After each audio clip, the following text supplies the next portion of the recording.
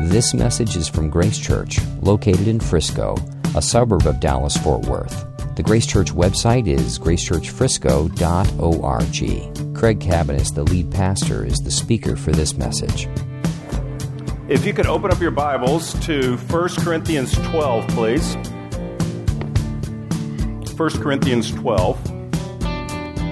We are still in our series called The Gathering, where we're talking about what happens when we come together. So we've taught about the place of the Word in the gathering. We've talked about the place of singing.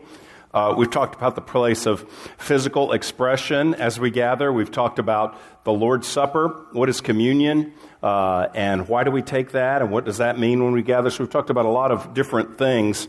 And today I want to talk a little bit about when we gather, that each person, each believer, each person plays a part, how the entire body comes together in our worship gatherings and in our life as a church, but in our worship gatherings. So let me pray, and then we'll jump in. Lord, we come to you today, and we thank you, Lord, for all that you have done for us. Even as we are kind of in this Sunday of uncertainty for next week, we just trust that that you will open the door for us to meet there or here, whichever is best. And we just rely upon you for that. We thank you that in a couple of weeks it will not even matter, Lord. You will have brought us to a new location, and we just so praise you for that, Lord. We look forward to being on Sunday mornings again, and just thank you for what you have in front of us. And we dedicate ourselves, Lord, to hearing from you tonight, from your word. We pray that you would speak to us, for we know the truths of this passage, Lord, really affect what we do and how we do it when we gather. So I pray that you would speak to us and you would fix our eyes upon you through your word. In Jesus' name, amen. Well, I'm in 1 Corinthians 12, and what I'm going to do is I'm going to read a few verses and talk about them, and then read a few more. Normally we should read the whole section, but I'm just going to read a little bit and then discuss it, is what we're going to do tonight, walking through this. Here's the context. We just talked about 1 Corinthians not long ago, 1 Corinthians 11. But here's the context of 1 Corinthians 12 through 14. Paul is addressing this troubled church, the Corinthians, who are really messed up, as we saw a couple weeks ago. They're a church with significant problems. And so he is addressing them about spiritual gifts in chapters 12 through 14, because what has happened is the Corinthians have a very limited list of spiritual gifts.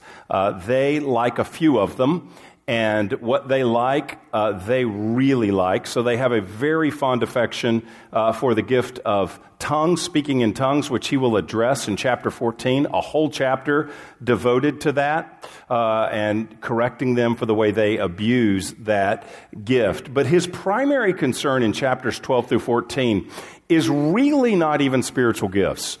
The whole chapters are about spiritual gifts, but that's not his primary concern. He wants to correct them. He wants them to use the gifts in the way God intends. But his real heart is found in the middle. So there's chapter 12, which is about the various spiritual gifts. Chapter 14, which is compare and contrasting prophecy and speaking in tongues. And in the center is chapter 13, the chapter on love.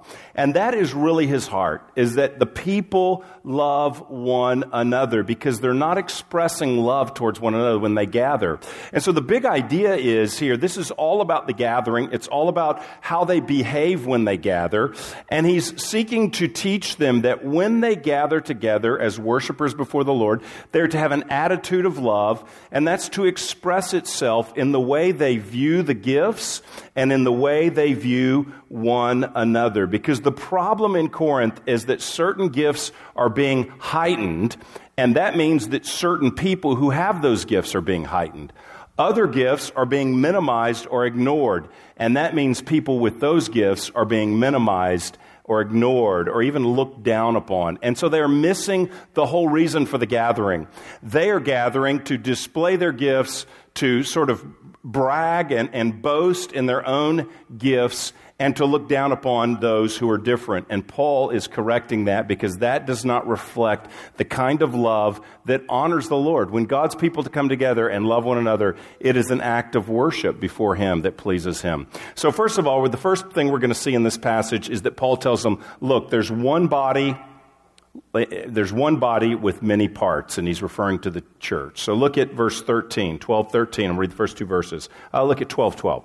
For just as the body is one and has many members, and all the members of the body, though many, are one body, so it is with Christ. For in one Spirit we were all baptized into one body, Jews or Greeks, slaves or free, and all were made to drink of the one Spirit. So he's just in the previous 11 verses listed all of these various spiritual gifts. And now he is saying there's all these different gifts, and they represent like parts of the body, but there's one body. So the first idea in this passage is there's one body, many parts.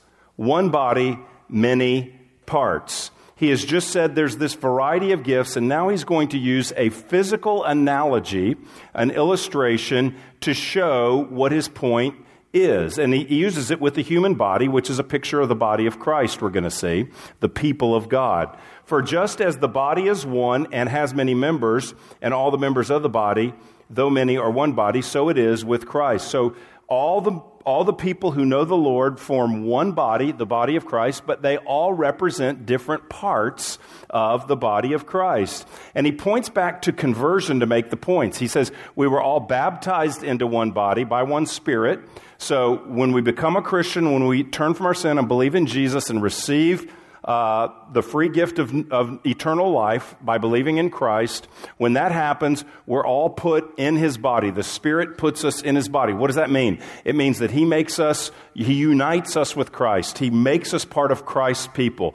The Holy Spirit baptizes us into the body. That's speaking about conversion, and we are made to be of his people. And we all drink, verse 13, we're all made to drink of one Spirit. What does that mean? We all receive the Holy Spirit. We all have the same Holy Spirit by virtue of our conversion. And so, what does that mean? Well, verse 13, it means there's Jews, we're all baptized in one body, Jews or Greeks, slaves or free.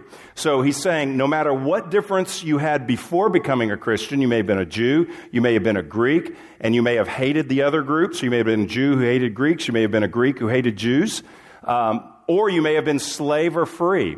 So he gives these social distinctions, and it says no matter what your social distinctions were prior to becoming a Christian, now you are all part of his body and you are all one, regardless of what distinctions you have, regardless of what distinctions society makes about people.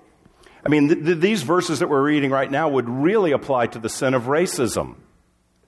Because the point is, regardless of what your race is, or regardless of what your cultural background is, or your nationality or whatever, regardless of the distinctions that the culture might highlight as distinctions, when we come and meet Christ, we are all made part of his body. We're all equal by the fact that we are created in his image to begin with. But what he's saying here is that once you're a Christian, you don't recognize the cultural distinctions that the world makes, where slaves didn't hang around with free people, and Jews didn't hang around with Greeks. That may be what's going on around you, but in the church, the reality is we are all experiencing the same Spirit. We are one body. So he highlights this unity before he goes on to talk about their diversity. And that's true of us as a church. We are one people. And as we transition into a new season, and here's the really sad thing. I mean, I really wanted to say something about being here in this building, and we don't even know, like, is this the last night we'll ever be? Is this the last meeting we'll ever have in this building? I don't know. Maybe.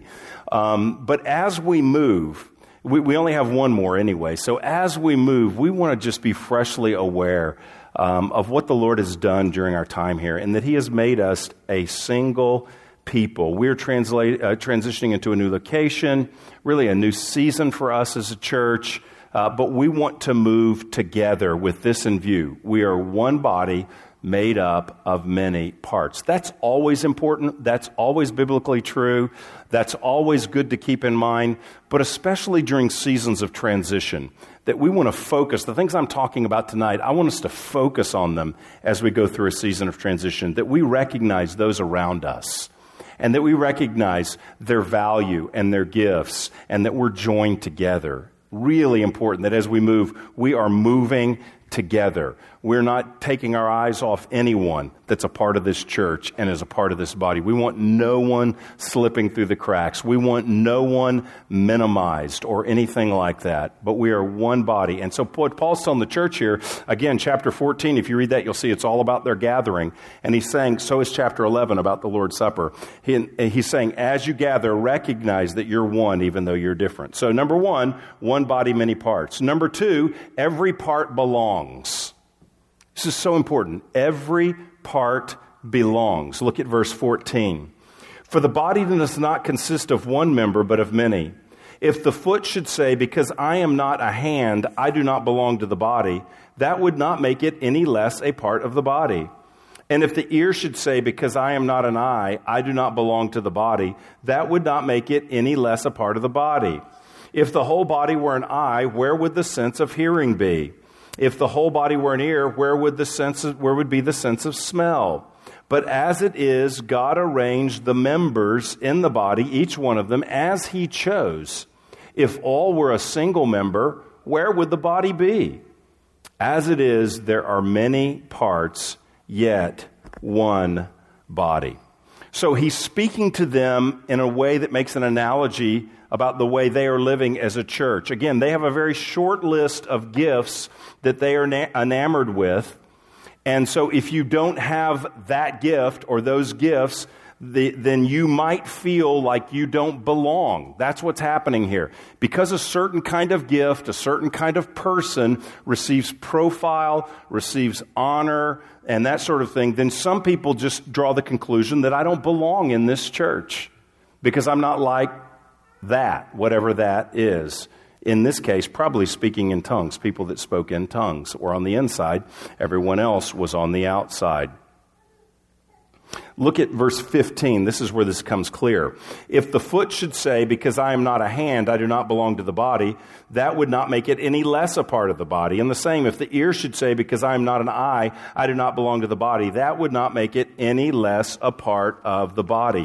What he's saying, and he's obviously speaking metaphorically here, he's saying we each have different gifts and we're all one body. And it would be like the foot saying to the hand, well, because I don't have the same function as the hand, because I don't have the same gift as the hand, then I don't belong to the body. That would be absurd to say that the foot doesn't belong. The foot makes up a very, very important part of the body. And same with the ear. If the ear says to the eye, I'm not an eye, I can't see, so that must mean I'm not that important to the body. What's happening here is he's saying various people in the church are looking to others and to their gifts and drawing the conclusion that I must not belong because I'm not like so-and-so, like a foot would say to a hand or an ear would say to an eye. The body illustration shows that we are not to envy someone else. We're not to envy someone else's gifts or covet or desire someone else's experiences or their gifts, their abilities. We're not to covet them. So in other words, we're not to say, well, I wish I had that person's gifts and focus on someone else with envious thoughts. I wish I had a gift of mercy like that person, or I wish I could teach like she can, or I wish I could counsel like he can. Everyone's drawn to him. Or I wish I had a gift of mercy like that couple does, who seems to be unusually gifted at helping people who are down and out and are struggling. I wish I had, I wish I had a leadership gift like that person does. And so what he's saying is the body should not come together and envy other parts and say, well, because I'm not like that, I don't belong. That's what he said. Because I'm not like that, I don't belong. When the church comes together, there shouldn't be an envying of one another. There should be a celebrating of the gifts of others. Neither are we to have self-pity. Look at what the foot says. The foot says, well, because I am not a hand, I do not belong to the body. So that doesn't make you less a part of the body just because you don't feel like you belong. So what the foot should be doing is, rather than comparing himself or herself with the hand, what the foot should actually be doing is walking and balancing and holding up the body and finding what can I do as a foot and what am I supposed to do as a foot and how's the rest of the body doing, walking, running, standing. What can I do to support the body rather than having self-pity and say, well, I guess I don't even matter because I can't reach out and grab. I can't point like the hand can. I can't hold another hand like the hand can. But you can play footsies. So you can, right? So I can't do what that one can do. So there's this self-pity, rather than doing the job that foot is supposed to do. So rather than comparing and then despairing, the foot should be carrying its responsibility. Can you relate to that? Have you ever felt like, I don't feel like I belong, that my part in the church, it's not that important. It doesn't matter like someone else's done. It does. Have you ever felt like your giftings aren't really needed like someone else's? Their gifts are needed, but I don't even think my gifts are even that needed. Would it even matter if I wasn't doing this in the life of the church? That's like the foot saying to the hand, would it even matter if the foot wasn't functioning? Oh, it would matter. The foot belongs.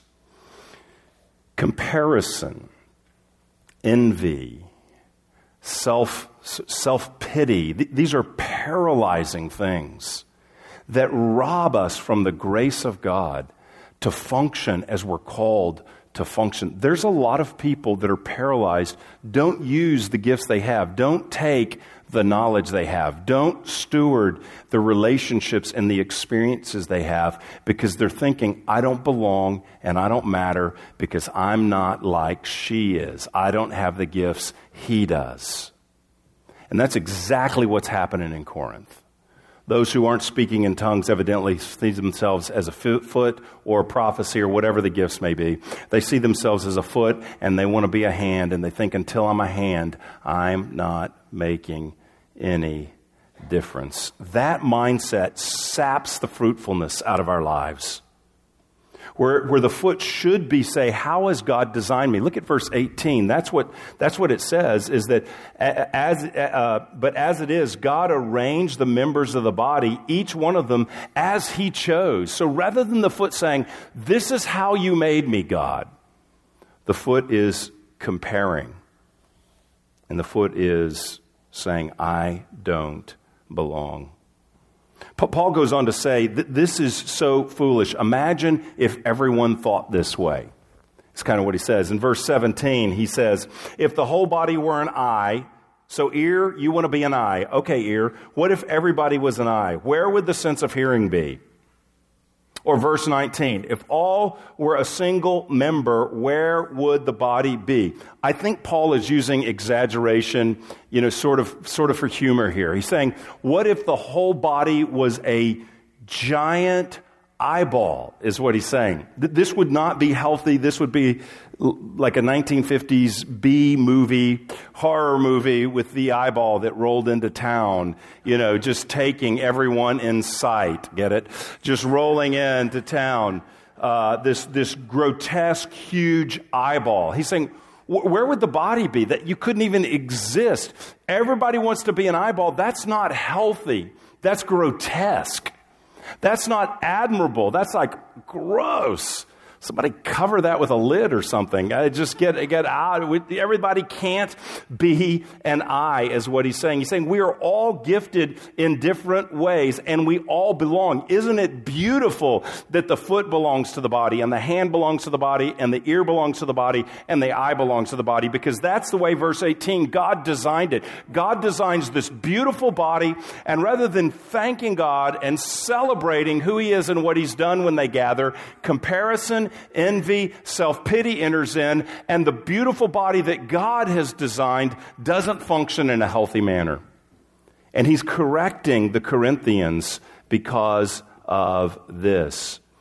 We don't want to be a church that is centered on a single gift. We don't want to be, to use his illustration, if everybody's an eye, where's the body? We don't want to be an eyeball church. We don't want to be a church that's just about teaching. We don't want to be a church that's just about evangelism. We don't want to be a church that's just about prayer. We don't want to be a church that's just about missions. That's all we do is missions. We don't want to be a church that's just about mercy ministry. We don't want to be a church that's just about youth ministry. See, we don't want to be a church that's just one gift and one focus, because that's not healthy. That makes room for a certain profile of person to feel welcome. That makes room for a certain gift to be exercised while everyone else just watches and finds themselves envious that they're not like that. Rather, we want a church that has servants and helpers and teachers and those gifted in prayer and prophecy and those gifted in leadership and those gifted in administration and those gifted in encouragement and those gifted in generosity and everything else that the Scripture mentions as a gift. We want to see all of those on display because that is beautiful. That's the healthy church when every part of the body is doing its part. And when the church gathers and everyone is using their gifts, everyone is doing what God has called and assigned and equipped them to do, something beautiful happens. There is health. And the Lord is glorified through that kind of worship, that kind of body life, that kind of unity, that kind of church that celebrates differences, values differences. And this goes beyond just gifts, but I'm going to talk about just gifts because this passage is teaching. But there is a diversity that honors the Lord when it is welcomed and embraced, particularly in what gifts we have and using them for His glory. I believe God has something to say from this passage to everyone who has ever said, I don't feel like I belong. And it's what he says in these verses. The person who says, because I am not an eye, I do not belong to the body, that would not make him any less a part of the body. Translation, you belong. You belong. If you've been a Christian an hour, you belong, and you have gifts to have been used. If you've been a Christian 30 years, you belong, and God has gifted you. That is the point of this analogy, is that every person belongs. And more than that, without your participation, without you participating as one whom God has designed to participate, the body will lack the health that God designed for it. Do you belong? We won't be healthy without you. Now, if that sounds man-centered, I don't mean it to be, because I'm just telling you, that's what the text says, is that God designed it this way. And God works through His people. Everyone's contributions matter.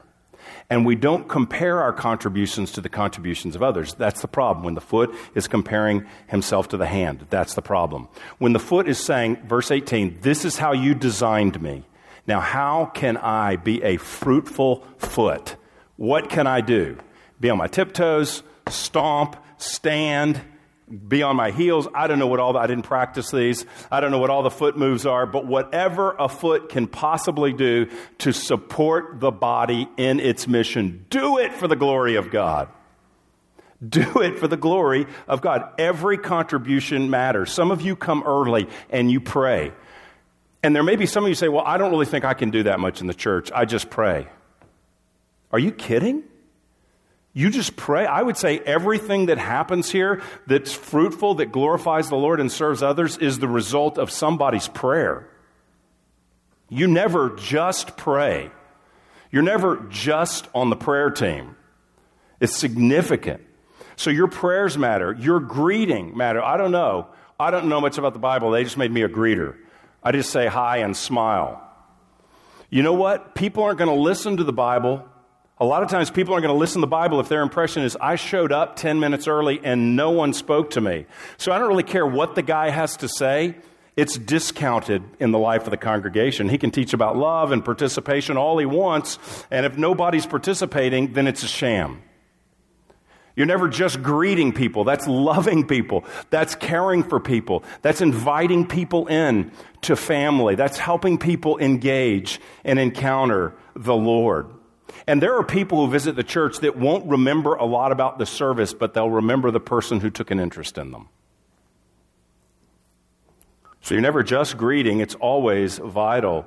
Go down the list. Ushering, teaching in children's ministry, helping in children's ministry, the tech team that serves us with all tech stuff, the admin, everyone who's done anything administrative coming in to this meeting, anyone who plays an instrument, anyone who helps in it. There's all kinds of ways that people serve. And there's not only that, there's not only the kind of things you do on a Sunday when you wear the church's name tag. That is when you're it's your week to do whatever. It's the way you serve when you're not on. Sometimes that's more powerful. It's great to be greeted by someone wearing the badge. But if I'm a guest, it may mean more, and you should do that. But it may mean more when I'm greeted by someone who's not wearing the badge. The off-duty greeter. Like the off-duty greeter, that person. Just caring for people, having a spontaneous conversation, someone with the gift of mercy that's just listening and bearing the burden of someone else. That's indescribably fruitful ministry. I don't know, all I can really do is listen and then pray for people. Yeah, well, that person had nobody listen to them all week long and really care like you are. That's a gift that brings honor to the Lord and serves other people. The prayer team that prays for people at the end or spontaneously praying for someone. We heard Wednesday Bob teach about hospitality, inviting someone to take the next step. Inviting them to coffee or inviting them over to your house and reaching out, helping to make a stranger a friend. That is significant, extending hospitality. Every contribution makes a difference if we come with this question. The question is not, do I fit? Do I belong? The question is, what can I do for the common good? That's what he said back in verse 7. In the previous section, he said, to each is given the manifestation of the Spirit, that's a spiritual gift, for the common good. They're missing it. They're gifted so that everybody benefits. So if this is my question, do I belong? Do I fit? That line of questioning it's a crash waiting to happen. It's already veered way off. If this is the direction to go, I just went that way to start with. Do I fit? Do I belong? Those are the wrong questions. Who has better gifts than me? Who does everybody like? Who is everybody drawn to? Who do I wish I could be like? There's a place to learn from others and follow their example. There's a place for that, but that's not what this is talking about. The question is, what can I do for the common good? The question is, what can I do to help someone else fit? The question is, what can I do to help someone else feel they belong? That's getting my eyes off the hand and being a good foot. That's good footing right there is what that is. When it's not, do I fit because I'm not a hand? People don't even see me. I've got a sock and a shoe on and I'm just way down there and they're way up there. Do I even belong? The question is, how can I make you belong? Do I fit? How can I help you find your fit? Is this for my good? How can I do something for the common good, for your good, so that you benefit? When that happens, it's got the aroma of Jesus all over it. And it's a beautiful act of worship to the Lord in the gathering. We're in an exciting season, and I've just really, really enjoyed the viewpoint that I've had watching people jump in this season. And everything that I think we hoped for, I'm just seeing those kinds of things happen. One of the highlight meetings of the last year to me was when we did the ministry team fair. You can listen to that if you weren't here. But where we just had, I don't know the number, I don't know if it was 8, 9, 10 people get up here and all share where they were providing help in the life of the church and inviting other people to jump on board with them. And then they set up their booths out there, and then people just went and talked and signed up and hung around. This is the goal. I love our building. I'll take this any day over bricks and mortar. because this is the life of the Spirit and the people of God, and that's why we have the building. The building is all about building the people who are the building of God, the body of Christ. And as we're preparing for this next season, what I'm seeing is people jump in. There are people helping out during the week up there. There's the last 2 Saturdays, there have been people at the building, the tech people, the sound people. I was up there for that and just watched people give their whole day just hanging around and learning the new gear. I wasn't there, but Saturday I heard the same. There was people up there from the projection or the video or whatever. I don't know exactly who all was there, but I just saw there's another team there.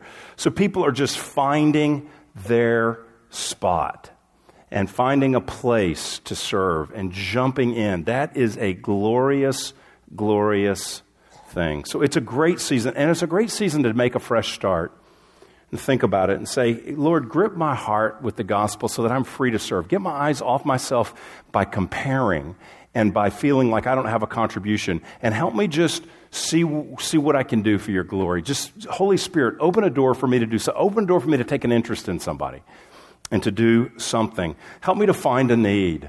Help me to ask someone where they need help, and just jump in for your glory. That's a wonderful time to start afresh, to use the gifts God's given you to build up those around you. What might a church be like?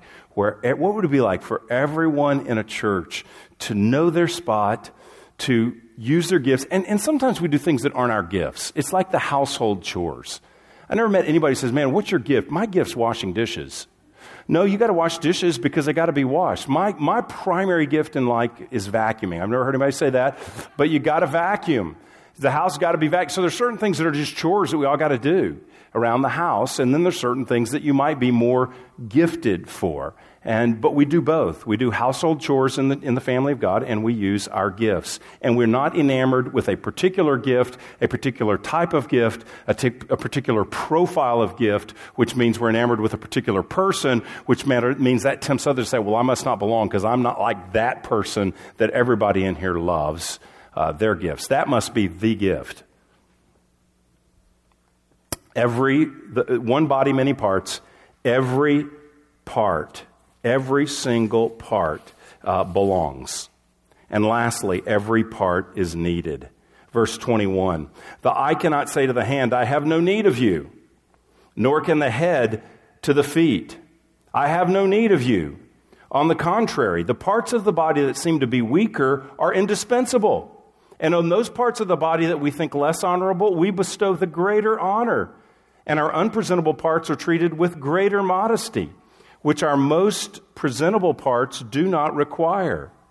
But God has so composed the body, giving greater honor to the part that lacked it, that there may be no division in the body, but that the members may have the same care for one another. If one member suffers, all suffer together. If one member is honored, all rejoice together. So the first illustration he used was 2 parts of the body, one saying, I don't belong. The foot saying, I don't belong because I'm not a hand. Now it kind of reverses. The eye says to the hand, I don't need you. So not only can I say, well, I must not measure up, but I can't look to someone else and say, oh, you don't measure up. There's 2 different problems going on here in Corinth. So he changes it. No one can say to another that you are not needed. So just as there can be envy, there can be arrogance. Well, I don't really need those people over there. I don't really need that person. You know, I'm hanging out with these people who do these things. Those are really the end people. But this is an attitude of superiority that has no place in the body. The eye can't say to the hand, I don't need you. If the eye looks down at the hands and says, I don't need you, how's that going to go when you need to grab something? Let's see how that works out. When the eye says, I don't need you, how are you going to point? I just give them the eye. I don't know what you're going to do. You can't. The eye needs the hand. The eye needs the hand because the eye may think they're all that up top, looking around, seeing above everybody, until you need a hand for something, and then the eye has severe limitations. No one can say, I have no need of you. There were social divisions in this church. If you were here 2 weeks ago, I think it was, we studied how they took the Lord's Supper. And here's what we found out. There was rich people in the church that got there early, that ate and actually drank to drunkenness. And the poor people showed up and they had nothing to eat and they went home hungry. That was the Lord's Supper. And he said, your meetings do more harm than good.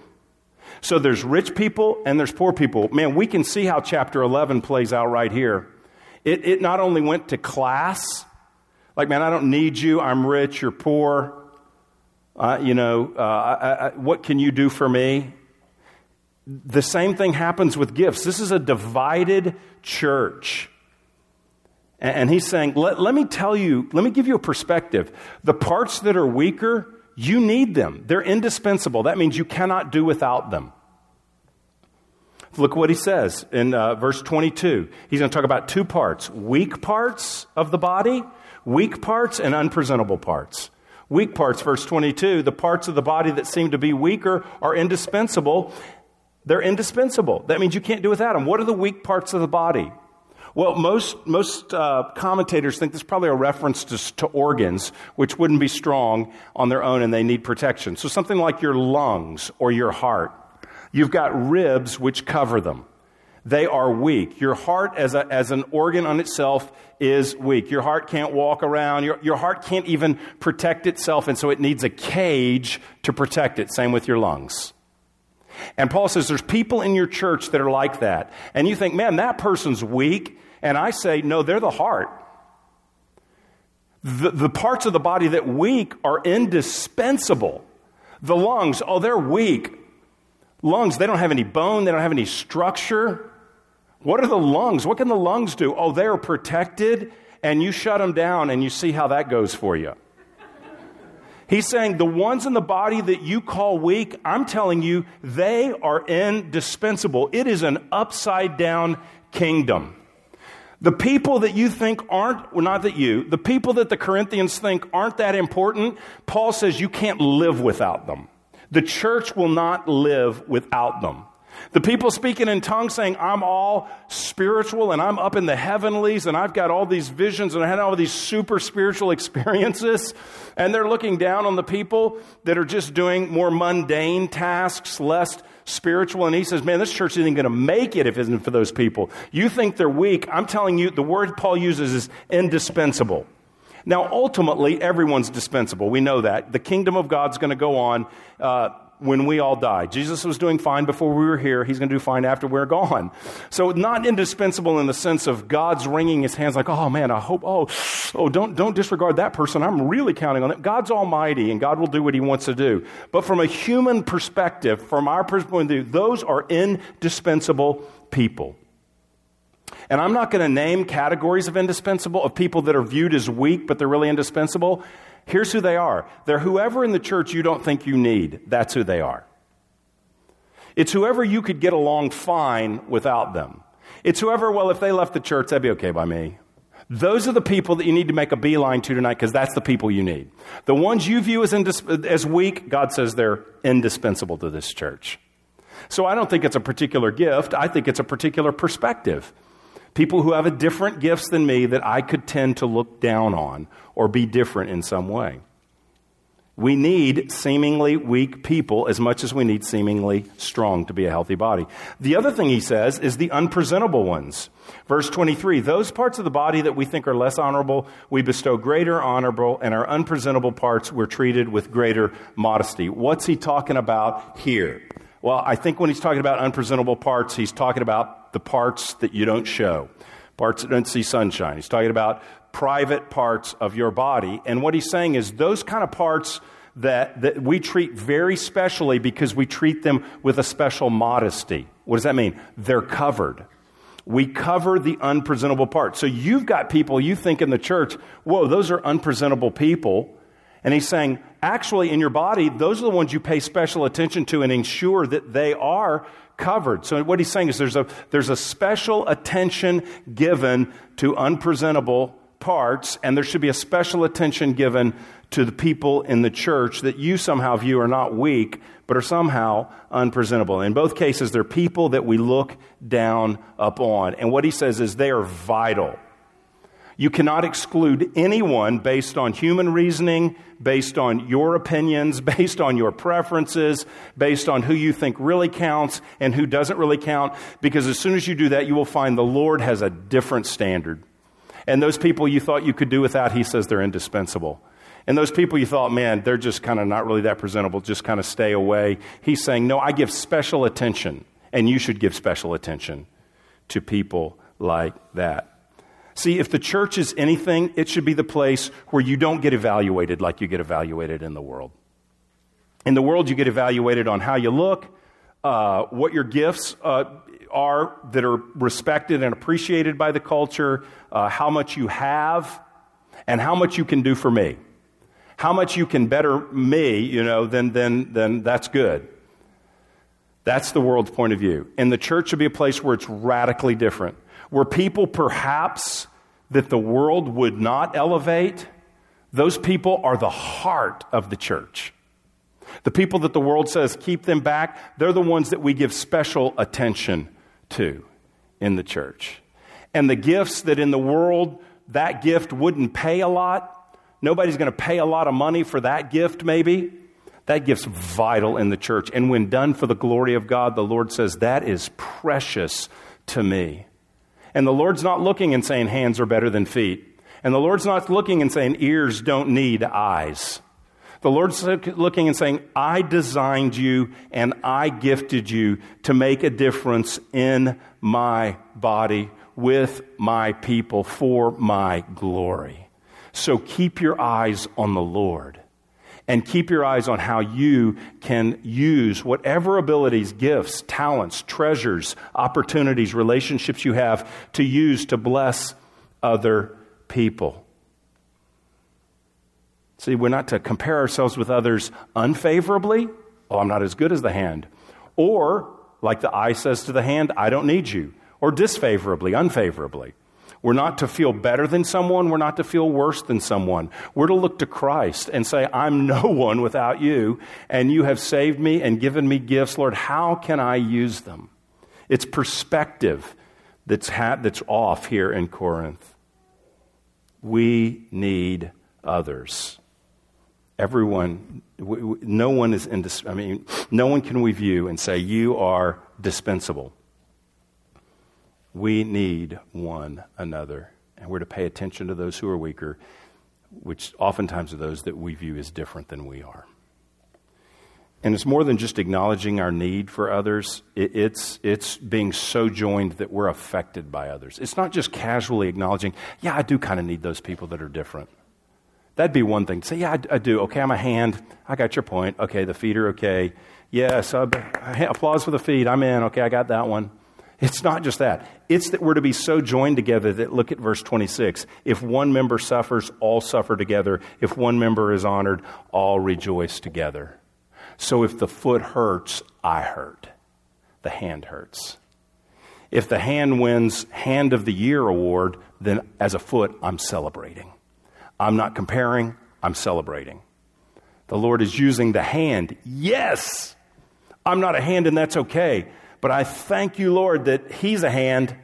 I thank you that she's a hand. Do you see? It's that we celebrate with one another and we suffer with one another as well. If one is honored, we all rejoice together. Let's translate this to the passage. If someone in the church feels they don't belong, that's all of our concern. That's not, well, I hope they get that worked out. And don't raise it again as a prayer request because I've heard it a bunch of times. No, that is a selfish attitude. It's like, man, if someone doesn't belong, we're all concerned about that. And if someone's looking down upon others and their gifts, boy, that's a concern for all of us too. Because we don't want to be breeding that kind of arrogance in the body of Christ. If someone's suffering or struggling, that concerns us. If there's a weaker brother or sister, that concerns all of us. If someone's doing great and bearing fruit and using their gifts and they're thriving, we don't envy, we rejoice. That's the body of Christ. That's what our world knows nothing about. And that's when someone encounters that, they say, this is foreign. How can this be? Something's happening here that's different. And this becomes a gospel witness. Everybody gets the eyeball church. Everybody gets, I went down there, it was one big clique. They were all alike. They were all arrogant. They all used the same language. They were all condescending. I want nothing to do with those Christians. They're all like that. Everybody gets that. What they don't get is there was a lot of diverse people there. there was a lot of diverse gifts there. And everyone seemed to be really happy to participate. They were like one unit. It was almost like the human body. Everything fit together and worked. That's a testimony of the grace of God. Only the Lord Jesus makes that happen. And that happens by love. That's where he goes next. I'm going to, for sake of time, I'm going to skip over verses 27 to 31, only to tell you this, that he lists apostles with helping in the same list. So he says, here's the gifts. You can be an apostle, you can be writing the Bible, or you can be stacking the chairs. You're in the same list. Where does that happen in the culture? Where is the CEO and the custodian put together and say, you're both equal value, you both got a voice at the table, you both matter? It doesn't happen. But in the body of Christ, it happens. So he goes through the gifts. There's apostles, there's teachers, there's administrating, there's helping. Chair stackers, Bible writers, same group. And there are no Bible writers anymore. I'm talking about there were Bible writers, but we now have a done Bible. So apostles and helpers. It's wonderful. And then he goes in, and verse 31, I will show you still a more excellent way. And then he goes in to talk about a whole chapter on love. So, why did I share this tonight? Well, because I just think these are vital attitudes. At first, you may not have known. This is talking about life, but it's talking about the gathering. Because chapters 11 and 14, which sandwich this, are all about the gathering.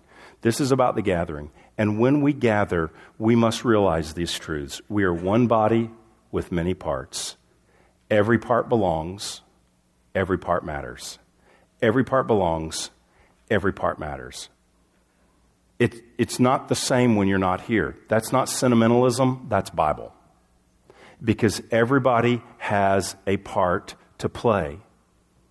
And my part is not it's the part I play is not as important as the part the whole plays. But my part is valuable. And the church needs my part. And the church needs your part. The church needs every contribution that we can make. And when we gather together and there is love and there is honor and there is respect and there is appreciation and there is unity in Christ and there is service together like a healthy body, that's glorious worship to the Lord because that's how he designed it. And when the Lord's design is functioning, it's pleasing to him. It glorifies him. And when it's not, like in Corinth, it's grievous to him. And they can sing all the songs they want, and they can do all the communion they want, and the Lord says, this is worse. It's worse that you came to church. I wish you would have stayed at home. That's what he said. Don't you have your own homes to eat in? This is worse than when you came to. But when we come in love, and these kind of things are happening, it is glorious to the Lord. So as we move to the square, which may be next week, but as we move, this is what we need to bear in mind, that every person matters. I didn't know who's going to gather with us over there. Whoever they are, they'll matter too. But right now, they're not with us. And this is the body that we currently have, and I trust the Lord will add to our body over there. He's adding to our body here, so I assume that would continue. But we all need one another. Every person belongs. And let's move together in faith, and let's keep an eye to our left and to our right. And let's make sure that the weaker parts have their part to play, and that we're aware of that, and that we're valuing that, and that we're making room for that. Let's make sure that those who are different than us feel our love and our affirmation and our celebration, that we're rejoicing with them. Let's make sure that those who are suffering feel our care. And those who are celebrating feel our support. And no one feels our envy, and no one feels our comparison, and no one feels our self-pity, because by the power of the gospel, the Lord is rooting that stuff out of us as we put that to death and as we trust him. I don't know what's in front of us, starting next week or starting in 2 weeks. I don't know what's in front of us, but I know how good God has been to us to this day. And I just want to see that continue and grow. The Lord may make us wider, I don't know, but I want to ensure that we're going deeper all along, that we never sacrifice depth for width, and that we always value every gift, because this is worshipful to the Lord. Let's love one another. Let's care for one another. Let's make sure that we believe, as this language, every part belongs, every part is needed. Let's pray. You've been listening to a message from Grace Church. For more information, visit our website or write us at podcast@gracechurchfrisco.org.